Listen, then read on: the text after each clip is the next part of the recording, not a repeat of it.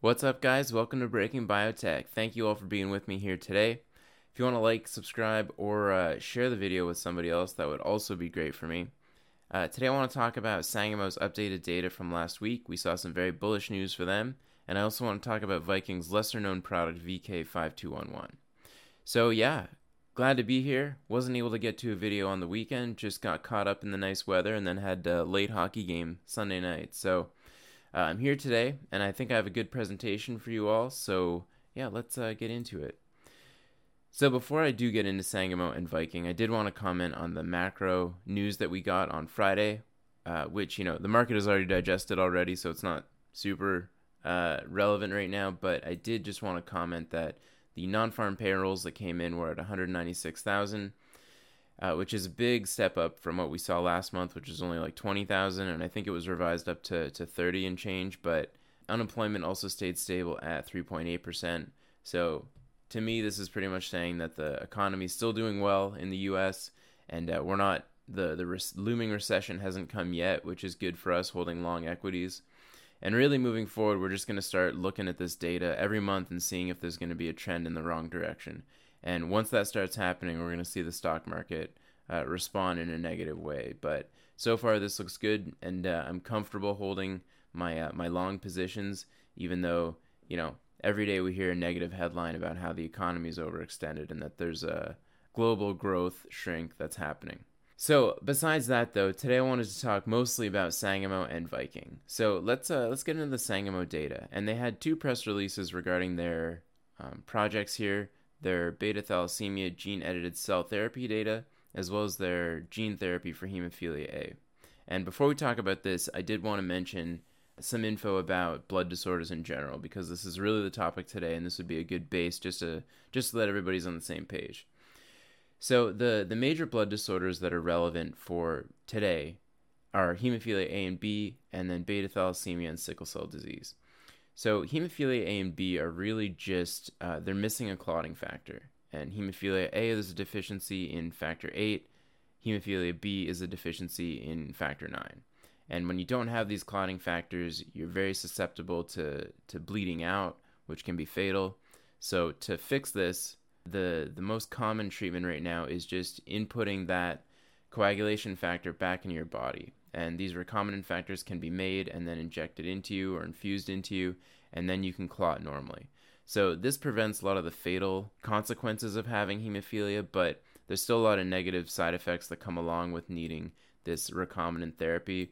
And oftentimes people develop antibodies towards these recombinant factors that make them less functional as the patient develops in their disease.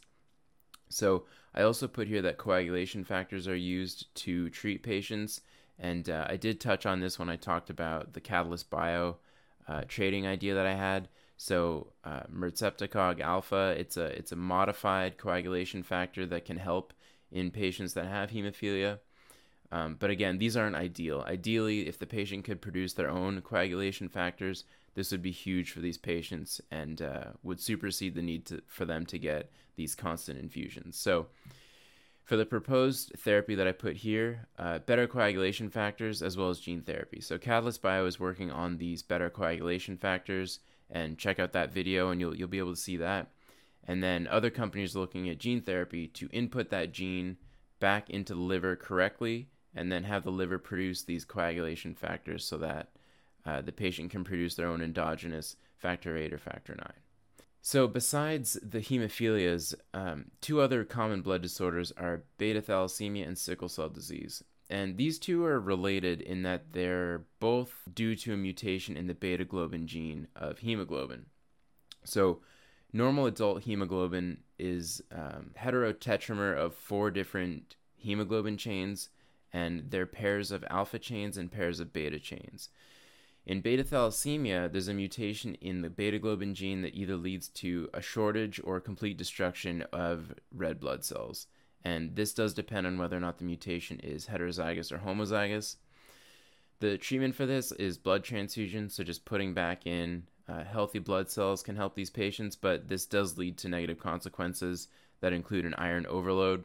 So iron chelation is necessary for these patients, so that's not really ideal as a treatment Hydroxyurea is another treatment, and this is due to its effects on increasing fetal hemoglobin expression, and I will talk about that.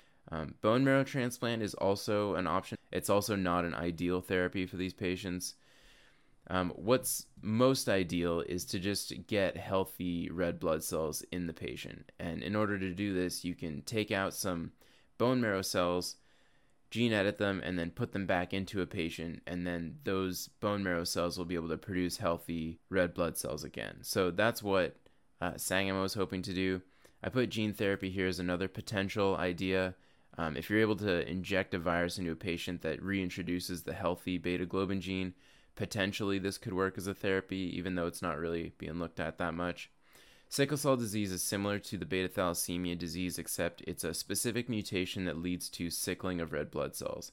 So you get this abnormal red blood cell shape that leads to all the negative consequences associated with the disease. Treating this, blood transfusions are a main treatment. Hydroxyurea is also commonly used, as well as pain meds to deal with the vaso-occlusive crises. Ex vivo stem cell therapy would work here, as well as potential gene therapy. And then I put voxelotor because I have touched on global blood. And this product fixes the sickling shape that helps patients quite a bit. So given all of this information, Sangamo is using a gene therapy for hemophilia A, and then they're also using an ex vivo stem cell therapy for beta thalassemia. So to touch on their Heme A product in collaboration with Pfizer, this is the construct that they're infusing into patients, liver-specific promoter that expresses the factor VIII gene into humans, and, we're hoping that this factor VIII will be expressed at a high level and then circulate in the blood and be able to allow normal clotting function into the patients. So they did a dose escalation study, and what they saw is that the medium and high dose, they were able to get very robust factor VIII activity in these patients, which is great. So we see very fast onset. I think 4 or 5 weeks here, they're starting to see very, very high factor VIII activity levels, and the activity levels are very close to 100, which is very good and very comparable to BioMarin, which is what they saw. So it is a little bit early in the trial, but given that this medium dose here is able to see pretty durable treatment, at least up to 40 weeks, we could expect this to occur in the higher patients, but we're going to wait and see how that works out. They mentioned that none of the patients were on prophylactic steroids, which is a step up from Spark. A lot of their patients needed prophylactic steroids once they started to see some problems associated with their vector. This is very bullish for the stock, and I think they're going to be a very good competitor to the other gene therapies that are on the market for hemophilia A. I thought I would compare this to BioMarin's Valrox right here. So here they show a similar effect, a lot more variability, even though in the Sangamo product we only see like 2 or 3 patients that are at their dose escalation trial, but BioMarin here, the treatment does kind of wane a little bit as they get further into their disease, but we don't have this data for Sangamo. But to compare it to BioMarin, it's very comparable and maybe a little bit better, but it is a little early to say. If we compare the Spark trial, Spark actually is not able to get very good factor VIII activity at all comparatively to the other two. And, I had a position in Spark for quite a while, and I did like them as a company, and I sold after they got acquired, but their factor activity was quite a bit lower. And really all you need is a certain amount of factor VIII activity to reduce the amount of bleeds that occur. And Spark was able to see that, even though if you're looking at this data and you're a patient, obviously you want the data that's going to show the most durable and efficacious factor VIII activity without going over, say, 100 or 150%. But the point is that Sangamo is definitely competitive with the other two companies, and I think it's great to see. And it'll be good to see their expansion cohort to see whether or not they get a lot more variability in these two, in the high dose patients. All right, so to talk about their beta thalassemia product, which is a little bit different, it's an autologous stem cell therapy. So what they do here is they apheresis CD34 positive cells from the patient, gene edit them somehow, and you can do this with CRISPR or zinc fingers. It doesn't really matter as long as it works, and Sangamo is using their zinc finger technology to do this, but the company CRISPR AG is using CRISPR to do their mutation here, but This is kind of why I feel like CRISPR is a short, because it doesn't really matter how you introduce the mutation as long as it works. So if Sangamo was able to get successful knockout of the gene using their zinc fingers, there's no real advantage to doing CRISPR. What they do here is they knock out this BCL11A enhancer, which normally represses fetal hemoglobin expression. And so when they knock out this enhancer, they can reactivate fetal hemoglobin, and this will allow recovery of red blood cells because they'll express gamma globulin instead of beta globulin. At least the ratios will be favorable to gamma globulin, so that the gammas can pair with the alphas and get functional red blood cells rather than the defective beta pairing with the alpha. Suffice to say that increasing fetal hemoglobin is essential in this therapy to get good red blood cells again. So that's what I have here written down. I also note that the zinc finger delivery is through a non-viral means, and at first this caught my eye because I remember that in their other zinc finger in vivo technologies they use a viral mechanism to do it. But if you think about it, they only need to rely on viral methods when it's very difficult to get the gene into cells, like in an in vivo situation. And if they don't need to do that here, they probably recover a lot more cells when they don't do something as negative to them like introduce a virus. So electroporation can get mRNA into cells quite easily. It might avoid a lot of cell death. So I don't think this is a big tell or anything like that. But once they do that, they harvest the cells and then infuse them back into the patient after a myeloablative preconditioning step. So what we're hoping is that the fetal hemoglobin will be increased a bunch, and then total hemoglobin will be stable or increased, at least within the reference range. So I mentioned down here that this therapy is different than Lentiglobin, Bluebird's therapy, which actually tries to reintroduce a fixed beta globin gene. Sangamo could have an advantage if the fetal hemoglobin expression is increased such that it improves the total hemoglobin levels in these patients and really reduces the need for blood transfusions. So just to give you an idea of Bluebird, so in their B0, B0 genotypes, 3 out of 8 of them are free of chronic RBC transfusions. So there is some opportunity here for Sangamo to do better than Bluebird if their treatment works well. And if you look at their average hemoglobin levels, they're between like 9 and 11, which is outside the normal reference range. So the normal reference range is 13.5 to 17.5 for a male. I should have checked and seen whether or not these were male patients, but here's the data that we saw with one patient with B0, B0 beta thalassemia genotype. So it's a very severe form of beta thalassemia, and they underwent many blood transfusions that are denoted by the red arrows here. And then you can see where times 0 they infuse ST400. And what we see is very stable total hemoglobin levels, which is good to see. They haven't needed more blood transfusions later in the treatment here, but it is a little bit early, so I'm hoping that we can continue to see this trend, or at least an uptick in hemoglobin levels as the treatment continues. But the thing that's most impressive to me is this big upregulation in the percentage of fetal hemoglobin in these patients. So the normal fetal hemoglobin as a percent of total hemoglobin is under 1% as an adult, but here they get up to 30%. So that's a huge increase, and this is, suggests to me that the therapy actually worked. It'll be nice to see more than just one patient for sure, but this is definitely encouraging to them. And I think it's definitely bullish for the stock and definitely justifies the increase that we saw on, I think it was Wednesday or Thursday last week when they released this data. So I'm going to be interested to seeing future developments of the data. Now, I'm not taking a position in Sangamo, and the reason for that is because I do think that we're going to see some MPS 1 and 2 data later in the year. We heard on their previous call that they're going to do ERT withdrawal for these patients, and I don't have a lot of hope for those studies. And they mentioned that it's going to be expected through the rest of the year. So they're also doing these second generation zinc fingers for the therapy. And I think they're doing this because they're anticipating that this treatment might not work. The nail in the coffin is going to be ERT withdrawal failure. So be wary of that if you are buying Sangamo at these levels. I'm going to wait and see how this works out and then maybe jump into a long position again. So that's the only reason why I'm not comfortable holding Sangamo is because these projects are a little risky for me. In terms of their preclinical products, they've got some for neurological disorders as well as Fabry disease.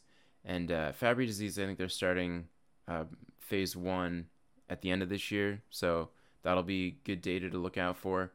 I do think these products hold potential, but without it being in the clinic yet, it's hard to get a real feel for them. Sangamo also mentioned that they signed an agreement with Brammer Bio for a manufacturing facility, and this is very good, obviously, because we want to make sure that Sangamo will be able to produce these AAV therapies at a large scale, and also ones that comply with good manufacturing practices. So having this agreement in place really makes them in a position to be able to provide these therapies at a safe level and to scale. All right, so I just wanted to do an overall look at their pipeline. So today I touched on hemophilia A as well as their ST400 product, and these I'm very bullish on. I am less bullish on their MPS 1 and 2 as well as their hemophilia B product because it's a similar construct as the MPS 1 and 2 with the multiple zinc fingers involved. So I am wary about buying into them here, but I'm very encouraged that if this doesn't work, they're going to shift gears into the products that do work and do more of the right things. So I did talk about their neurological programs that are preclinical, so these have hope as well. And so that's where I'm at with Sangamo. In hindsight, I probably shouldn't have been so quick to sell my shares after the MPS 1 and 2 data, but hindsight is always 20/20, so we'll see. But I'm encouraged and I'm glad for Sangamo that they were able to see this positive data after the hiccups after the MPS 1 and 2. So that's what I got for them. Gonna shift gears to Viking Therapeutics though. All right, so with Viking, I've really only spoken about the VK2809 product, which is a thyroid receptor beta agonist, and that's because NASH is such an exciting field right now.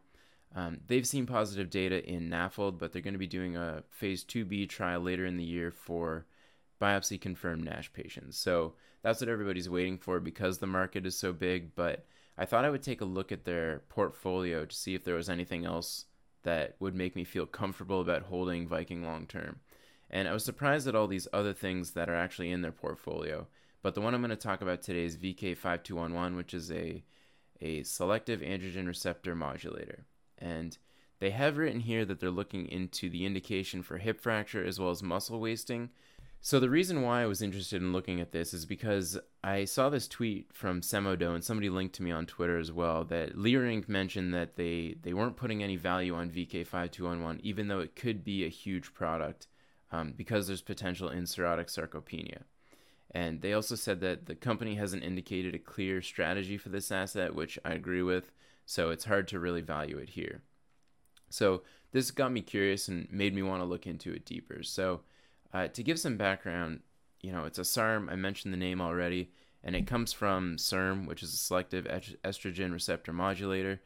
The most popular one probably being tamoxifen, which is used to treat breast cancer. It's an antagonist to the estrogen receptor. So these drugs are unique from the steroidal drugs in that they don't come with as many side effects, and they're also able to get targeted action. The reason for that is multifold, and I'll just say that, with testosterone, you worry about things like aromatization and then estrogenic side effects. But if it's just an oral drug that's a peptide that stimulates the androgen receptor, you don't have to worry about that. So things like gynecomastia, you don't have to worry about. You might still worry about decreases in endogenous testosterone production, but that's still less of a problem because these drugs can be so potent that you only need to give the patient enough of the drug so that it stimulates the receptors on the muscle, and the amount that you need to stimulate the receptors in the brain might be a lot higher. So there's ways that we can keep the drug in the body and not in the brain. So those are other future ways that these drugs could be helpful to reduce side effects. Another benefit of using a SARM rather than the normal steroidal drug is that you don't have to inject them because it's a cholesterol-based compound. It's hard to take them orally and have them function. They have to go through the liver if you take the steroids orally, and that kind of messes with them and leads to some liver toxicity. So you don't have to inject SARMs, and you also get more consistent levels because you can just take it orally once a day, and it makes it a little easier for compliance too. The use of these in the clinic are most applicable, in my opinion, for muscle or bone wasting diseases. You can just imagine how these are probably being used today in the bodybuilding world or the sports world, because you can get stimulation of the androgen receptor, which helps with bodybuilding. So clinically, though, Viking is looking towards a type of muscle wasting, and I'm kind of surprised that they started with non-elective hip fracture surgery, only because we've seen so many companies go through looking at muscle wasting due to cancer treatment. So Viking licensed this product from Ligand in order to develop it through this non-elective hip fracture surgery. And in their presentation, they talk about the rehab market being $1 billion annually. And if you use your imagination, you can really think of all these different procedures that you could use a drug like VK5211 to maintain body weight under surgeries that might reduce it. So when I also looked at, I wanted to see what the royalty structure was, just to see how much of a cut Ligand was taking. And when I looked at it, all of Viking's products are actually licensed through Ligand. So, you know, if you're coming up with a model for Viking, keep in mind that a lot of the revenue is going to go to Ligand before they see any of it. And the one that's going to generate the most revenue, potential revenue for them, is VK2809. And Ligand takes up to 7.5% of the revenue here. So be mindful of that. I also noticed that they are licensing an oral EPO, which is not on Viking's pipeline here. So I wonder if they're trying to do something with that, and it would definitely be interesting. Anyway, that's just an aside. So their phase 2 data that Viking showed, it was in patients that underwent non-elective hip fracture surgery. And the primary endpoint was lean body mass change. And this is a little bit controversial because you could argue that lean body mass isn't going to necessarily confer a functional benefit. And we know that the FDA is more and more interested in functional clinical benefits here. So I'm not sure that this was the best move for them necessarily, but they do show that patients treated with VK5211 saw a significant increase in lean body mass, which is good. Also saw an increase in appendicular lean mass, as well as total mean body weight. They also saw a decrease in fat mass, which is good. It's good to know that the increases in mass are not related to fat at all, and it's really just this musculature that's increasing under the treatment. So their last slide that I saw in their corporate presentation, they compare the effectiveness of the compound to other products that have been in this area, and nandrolone as well as Endosarm, and then a myostatin antibody. And myostatin is also an interesting muscle building mechanism.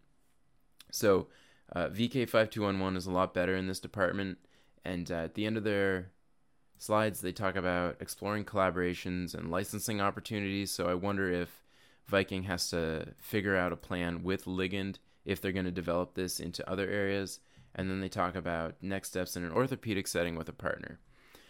So this is definitely good data for them in this, self-imposed primary endpoint. I wonder what kind of talks they've had with the FDA regarding getting this indication for non-elective hip fracture surgery. So a couple points that I noticed is when I Googled for the amount of hip fracture surgeries that go on, only 20% of patients really lose weight.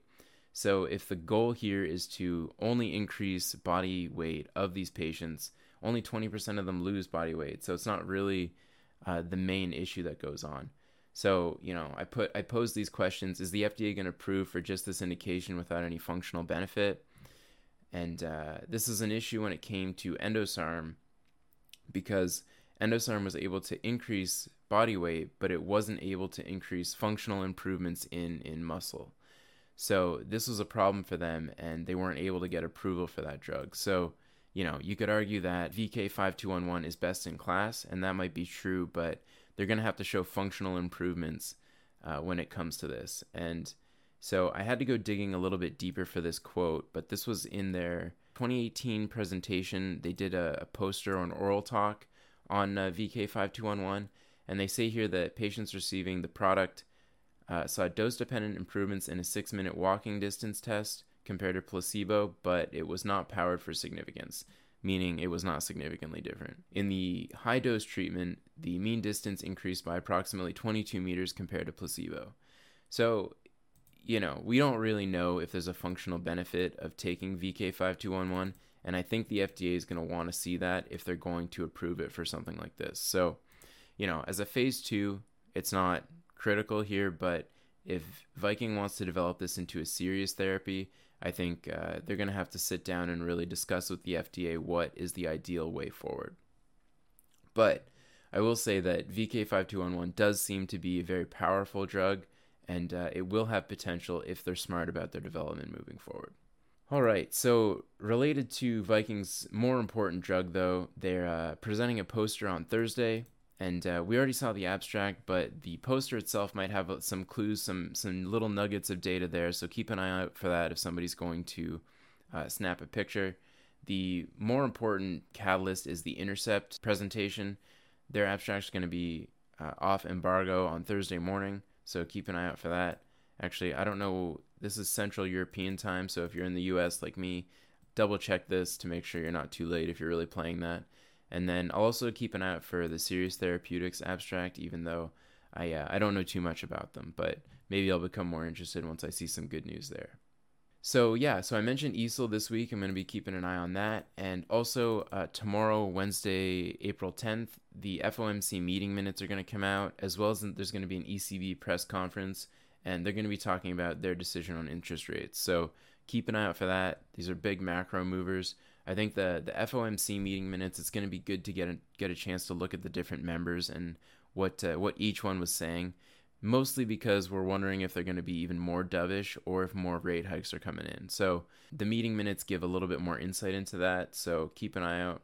I'm not playing any gambling things there, but it's worth keeping an eye on for big macro moves. I have here as my companies to look at. Also, I didn't get a chance, but Marker, CRISPR, and Allergan.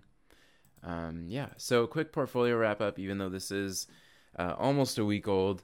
But things of note that I wanted to mention are Global Blood had a monster move, and I think it's still sitting around 58.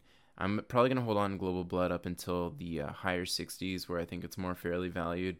And then Catalyst Bio also had a monster move, and it's pulled back up until I think like $9.50, but I still like Catalyst Bio, and I'm still holding on for the data. Overall, though, I think I'm sitting at around 16% for the portfolio, which is in line with the SPX and the IBB. I added IBB, and I'm probably going to add the NASDAQ and some other indices just to gives you a good impression on how you're doing compared to a bunch of different metrics. So I'm going to start also including the volatility for that as well. And it makes sense that the IBB volatility is lower than the XBI because IBB is much more weighted to the large cap, stable biotech or pharma, if you will. So with that, guys, I'm going to wrap it up. But thank you all so much for being here with me today. It was a longer video, but I hope you got some value. And definitely leave me a comment or subscribe, and that would be great. And with that, we'll see you next time.